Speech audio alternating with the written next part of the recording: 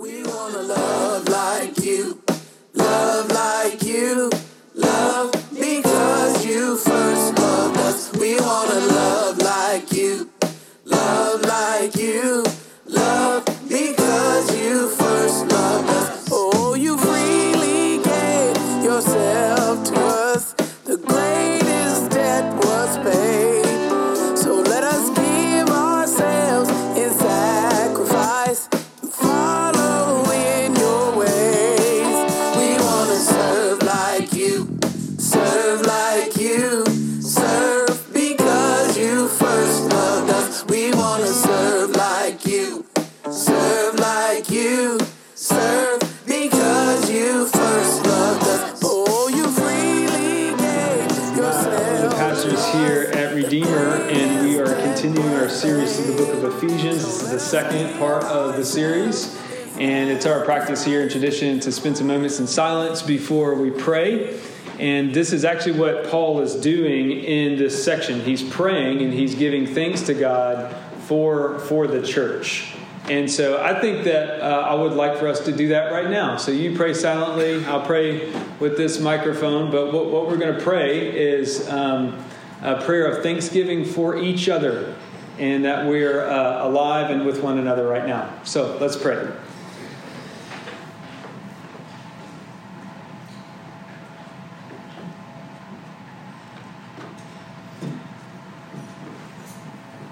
Lord, we have such a rich history of people that have known you and that you've known them. And you call us to give thanks to you and for one another and the faith that exists within those who believe in you. And so, Lord, we do that right now. I thank you for your beautiful people here at Redeemer. I thank you for all the churches that have gathered this morning to worship you. I think of our brothers and sisters down in Louisiana and Florida that are in the midst of the hurricane. We thank you for their faith. We thank you for their presence, and we ask that you would protect them. And so, Lord, help us to worship you, open the eyes of our hearts to know what it means to have a glorious inheritance in your Son Jesus, and what it means to be your body in this world. We ask this in Christ's name. Amen.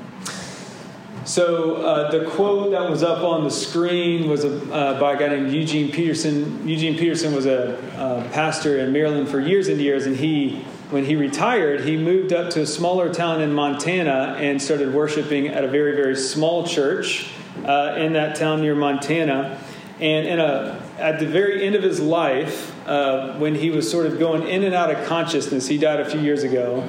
His two sons, Eric and Leif, said that he would be whispering one phrase near the very end of his life before he passed into the next. And he was simply whispering the phrase, thank you. Thank you to his family. Thank you to the people that were around him. Now, many think that the Apostle Paul, the person who is writing the book of Ephesians, wrote these letters when he was in prison near the end of his life, and there were tons and tons of problems within the churches that he was writing to. For instance, this one struggled to not worship this goddess named Artemis, the goddess of war. And other letters, they had problems in their churches that were similar to ours, sometimes worse. And yet, in almost every single one of Paul's letters, he starts by giving thanks for them, by giving thanks for their faith. That's his starting point with how he addresses each of them. Now, the reason why I think Paul could do this is because he never saw himself above the people within his church. And that's one of the fascinating things about Christianity. And one thing that Paul often mentions is that at the very moment of conversion, you are immediately justified and seen as perfect in God's sight, and that can't ever change, nor can you get any higher with God and God's view of you, because he sees you as Christ, and therefore everyone is equal. And that's what he's given thanks for. It's kind of like around 12 years ago, Sarah and I got married in this town, my wife. And we are today not more married than we were the moment that we tied the knot and said the vows. But we certainly have grown into the knowledge of what it means to be one, to be united to one another. And the number one way that you grow in your knowledge of what happens when a relationship like that changes, or what happens when you convert to Christianity, the number one way you grow is by giving thanks and communicating that thankfulness to God or to one another. That's one of the main things that we need to do if you are married, is say, I'm thankful for you. I'm thankful that you wanted to live your life with me for the rest of your life. That's what Paul's doing as he relates to God and as he relates to other Christians. He's just simply saying, thank you. Thank you for who you are. Thank you for what you've been doing and just the fact that you're around me. Now, through Paul's prayer of thanksgiving, we see two main truths in our passage of what it means to be a Christian community. And the church is the inheritance of God, which is the first point, and the church is the embodiment of Christ. So those are the two main things that he points out in this passage that we'll focus on. So point one, Paul gives thanks because the church is the inheritance of God. Now, maybe it's just the circles I run in, but I guess I would bet that you're experiencing similar things if you're involved in the church today. There is a lot of cynicism about the evangelical church today. If you read the things, again, that the early church was struggling with, they were dealing with similar issues that we deal with today, sometimes worse. And the fascinating thing about Paul is that he is remarkably free from cynicism. And the reason why is because cynicism denies the gospel. Cynicism looks at the world and says there's really nothing to hope for. There's really no possibility of change, and so why even care? Paul focuses, he could have very easily focused on how messed up everything was, but he focuses elsewhere, not to the neglect of the sin within the church, but he starts by talking about, in our passage, he starts talking about this inheritance of God's people. I just want us to think about what it means to inherit something. Because if you grasp this about Christianity, you will understand what it means to hope. Now, hope in the Bible is not something that you wish will happen. It's not like wishful thinking.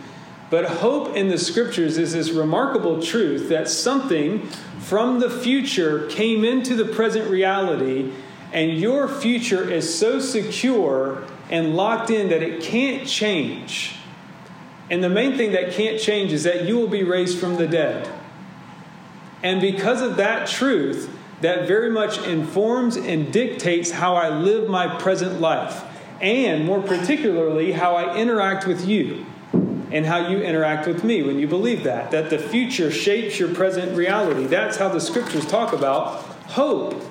That you belong somewhere, and it will happen, and has already happened in some sense, that we saw earlier in chapter 1, that you're seated with Christ, right beside God in this very moment, and that shapes how I think about my life today.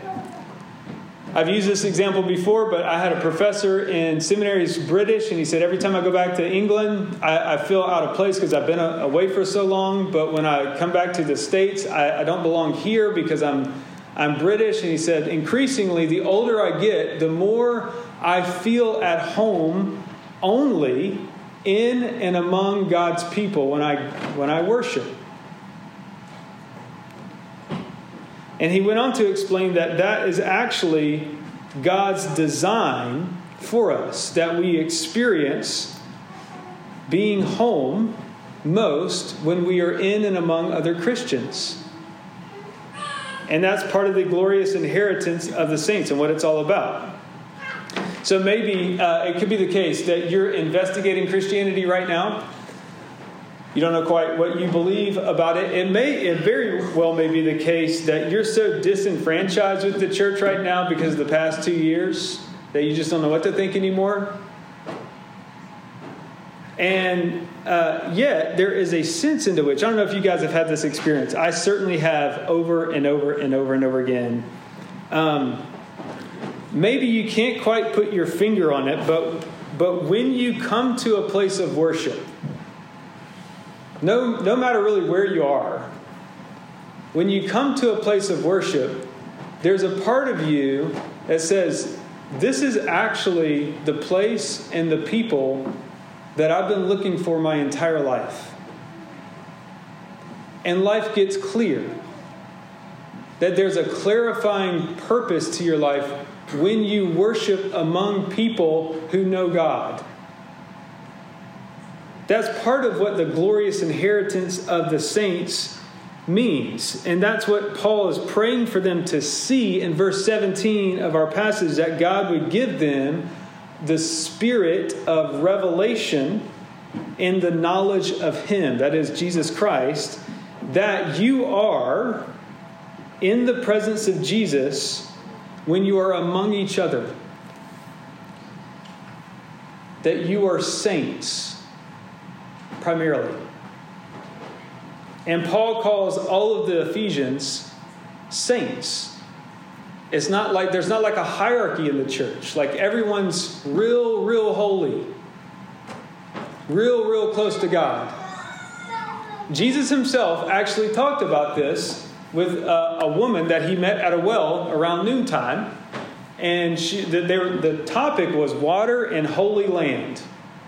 And Jesus says to this woman, he says, salvation is from the Jews, but the hour is coming and is now here when those who worship God will worship Him in spirit and in truth, and the Father is seeking such people to worship Him. What Jesus is saying is that God's presence is spiritual in this new age, and where God's Spirit lives is inside of you, inside of people, inside of human beings. What this means is that wherever Christians are is holy land. That it's a picture of the future. It's in some sense a picture of heaven. Right here. One commentator, Francis Folk, says the fellowship of Christians is the sphere in which the inheritance of God is found. Now, I know this is a very, very bold claim. But what Paul is saying is that the church, the collective people of God, is what you're all looking for. It's what human beings instinctively long for. Because it's where you're going to find your hope and your future and the very purpose for your existence. Verse 18, Paul says that he's praying that the Ephesians would know what are the riches of His glorious inheritance in the saints. He wants them to know how much God treasures them and that there's wealth to be found in the saints. The church is not a building, it's people, okay? You are the church. What do you do when you know that there's treasure somewhere for you? You don't have to be a pirate to answer this, right? You go looking for it, right? If there's a lot of money somewhere for you, you go looking for it. Well, God says that there's treasure for you in each of us. That it's inside one another. And as I seek that out through you by giving thanks for you and the soul that God has given you, what begins to happen is that God pours His grace out onto me and I become rich. That's why when you hear people like on their deathbed wisping, thank you, we instinctively know, whether we're Christian or not, that person has lived a rich life. That's how a human being is supposed to live. Now, what Paul is saying is like we need to have the very interesting image is that we need to have eyes in our hearts that are open to this reality. Because in the world, almost in any sphere, everyone is out for themselves. That's why it's so difficult to be thankful. But in the church, there's to be no competition. because everyone at the moment of conversion is as holy as the most holy person in this room, you have the highest honor. So there are not those that really, really get the gospel and those that don't. There are just simply those that are in Christ and those that aren't. And Paul is saying what it means to be truly alive, to be truly present, is to be home in and among God's people. Paul will go on to say in chapter 2 that there's a way to look like you're living, but you're actually dead inside.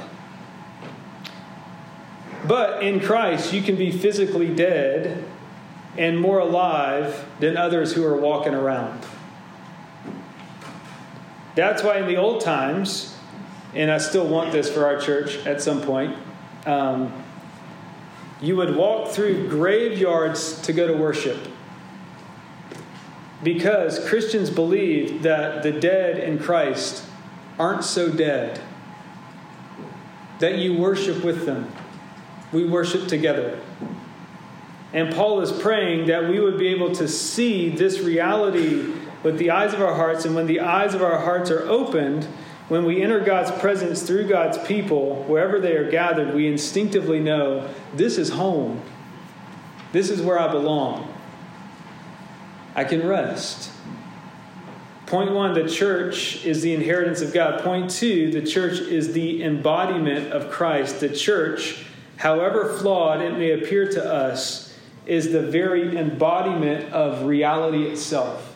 That's what verses 22 and 23 of our passage are saying. And the reason why the church is the embodiment of reality itself is because we're connected to Jesus, who's the creator of the cosmos. He is our head. Now, when the guy who wrote this book, Ephesians, his name is Paul, as he's writing this. But prior to him becoming a Christian, his name was Saul. And he did not like Christians. Many think that he killed Christians. He definitely persecuted them. And one day he was on a road heading to this place called Damascus. And the risen Jesus shows up to Saul. And he says, Saul, Saul, why are you persecuting me? And I just want you to think about that for a moment, because this is a bedrock of how Paul thinks about what it means to be a Christian. Jesus doesn't say, Saul, why are you persecuting my people? Or why are you persecuting the church? He's saying, why are you persecuting me? That Jesus sees Christians as being himself. That in Christianity, God takes what's Jesus and gives it to you, and takes what's yours and gives it to Jesus. That sort of union is at play in how Paul thinks about his reality. Now, we, in a very small way, this is how we talk about sports. We say things like, we lost yesterday to Illinois, right? But in a technical sense, no one in this room was out on the field, right? What do we mean when we say that? We mean that we are sharers and partakers of the glory or the shame of the win or loss of our team, because we're so united to the team. Now think about this in terms of your relationship with Jesus. Think of a head with a lifeless body that slowly comes to life as you image the acts and mercy of Jesus in this world. Colossians 2 actually says this phrase, that the church fills up what is lacking in the sufferings of Christ in this world. That the body comes to life as you enact Jesus' image in this world. God envisions saving the world first through Christ, and he wants to involve us as his body. Now, 3 years ago, there was a dear brother in our church that passed away. His name was Joram, and he's had this condition called trisomy 13, and he lived for about 45 minutes. And his twin brother, Tesher, survived.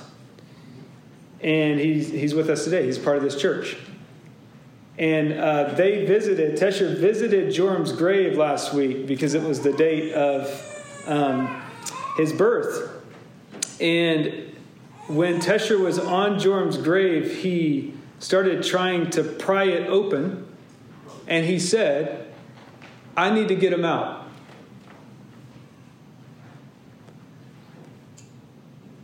What do you think Jesus would say to that desire? What do you think the church is for? This is what it means to participate as Christ in the world.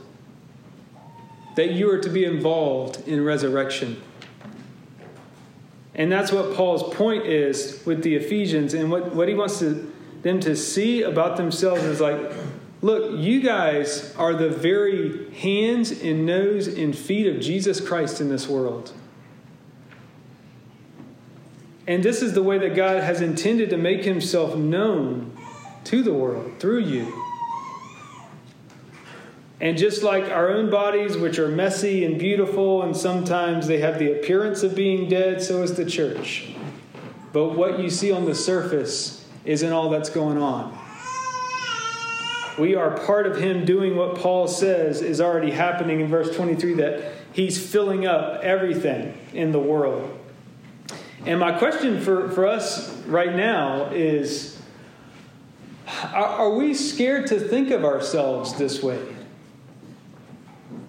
That when you walk into the city of Lincoln, Jesus himself walks with you.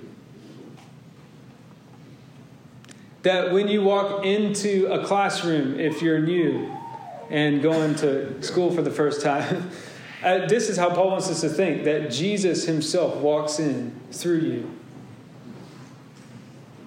And that's why Paul's praying for them. We don't often think this way, and Paul is saying, I want you to imagine with me what it would be like to think of yourself as the body of Christ, because you are.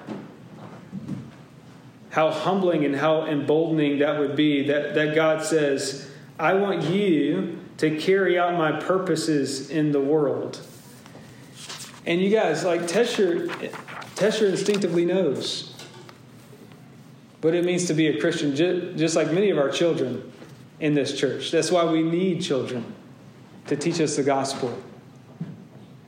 Paul wants the Ephesians to see in the core of who they are that they have hope and that they are Christ to other people. And the three things about Christ that Paul emphasizes here in his prayer in verses 19 through 22 is that Christ was resurrected, he was ascended, and God made him the ultimate ruler over everything. That Christ is the hope of the world when it comes to death. And it was God, and this is what the Greek says, in his super great, enormous strength and power that rose him from the dead. Verses 19 and 20. I love Mark Twain as a writer. I don't love Mark Twain's view of death, because he said, I was unconscious of whatever I was trillions and trillions and trillions of years before I was born. And I don't think that I'm going to be conscious after I'm dead. And so I have no reason to think that it won't be the same. That's a similar view to what was around in Paul's day through this guy named Epicurus, Greek philosopher. He says that death, how do we know? We don't have any scientific proof of what it's like after we die in the afterlife. It's not good or bad, it just is. And yet deep down, when you think about your own existence, when you think about your family members being underground, you ain't satisfied with that. No one's satisfied with actually saying, death really isn't that bad.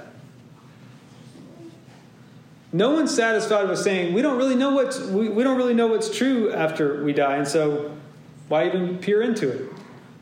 And Christianity comes along and says, well, there's actually a person that was dead that came back. And he can tell you about it. Chapter 4, we'll talk about it. He descended into the lower parts, and then he who descended is the one that can ascend. Everyone's instinct is like Tesher, whether we admit it or not. Get him out of there. And Jesus says, yes. Let me help you with that. That's why Paul is saying, look at Christ. He's the fullness. God is looking for people humble enough to admit their own sadness and their own fears and their own emptiness and to long for something more. This is exactly what baptism points to. That you're buried with Christ and you're raised with Him. If you're united to Him. Christ rose from the dead. He ascended into heaven and sits at the right hand of God. And that's true. That's the truest thing about the world there is. And Christ has more authority and power because of that than anything in this age or the one to come. And what that means is that there's a day coming, you guys, when you will not be controlled by your internal urges, by the depression that has racked your brain. You will not be controlled by external ideologies which are constantly lying to you and that are so seductive. That you will not be controlled by anxiety. You won't. But you're going to have one Lord and one King. And if you find yourself in a position this morning where you look at your life and you're like, I have things in my life that I want to stop doing, but I can't stop doing them. I have things in my life that I'm so embarrassed of. Like when I compare myself to other people, and I should be so further along, and I'm not. Or you just, you think about this past year, and you're like, I don't know what to think. I don't know if anybody knows what to think. I feel like Delmar and Brother Where Art Thou. Like, I'm with that guy. I'm with him. It's like, I don't know. God is looking for people to admit their powerlessness, their weakness. If you want to know God on this level that Paul does here in our chapter, and you're like, I want to give thanks for other Christians, it's just hard. I don't know how. If that's where you are, here's how I want to encourage you. Only Christians think like that. Only Christians are dissatisfied with their lack of devotion to God. And God brings that before you and He says, come. There was a second Adam, a second type of human being that you can be full in. Paul does not look at the church and shake his head with disgust.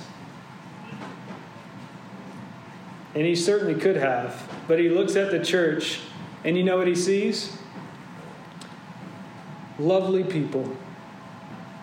God's lovely people. And he says, God loves these people. I am these people.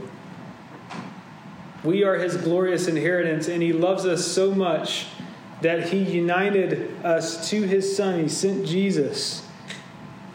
And Paul got there because of his own story. He knew that if he could turn somebody that persecuted Christians into the most vibrant Christian that maybe ever lived, then he can save anybody. He can save anybody. And Paul reminds us everywhere that we ourselves once hated God, and He still loved us. That's the point. That God can take a hater of Him and turn him into a lover of Him. But that's for next week. The church is important because it's the very inheritance of God and the embodiment of Christ in the world. We'll continue on next week through the book of Ephesians. Let's pray. Father, we thank You for this day. We thank You for each other. We thank You that You have given faith to us. That's a foreign entity, as Charles Spurgeon said. It's a plant that is exotic to our nature. And yet it's there. And so let us give ourselves in sacrifice and follow in Your ways. We want to give like You, give like You, give because You first loved us. We want to give like You, give like You, give because You first loved us. We want to love like You.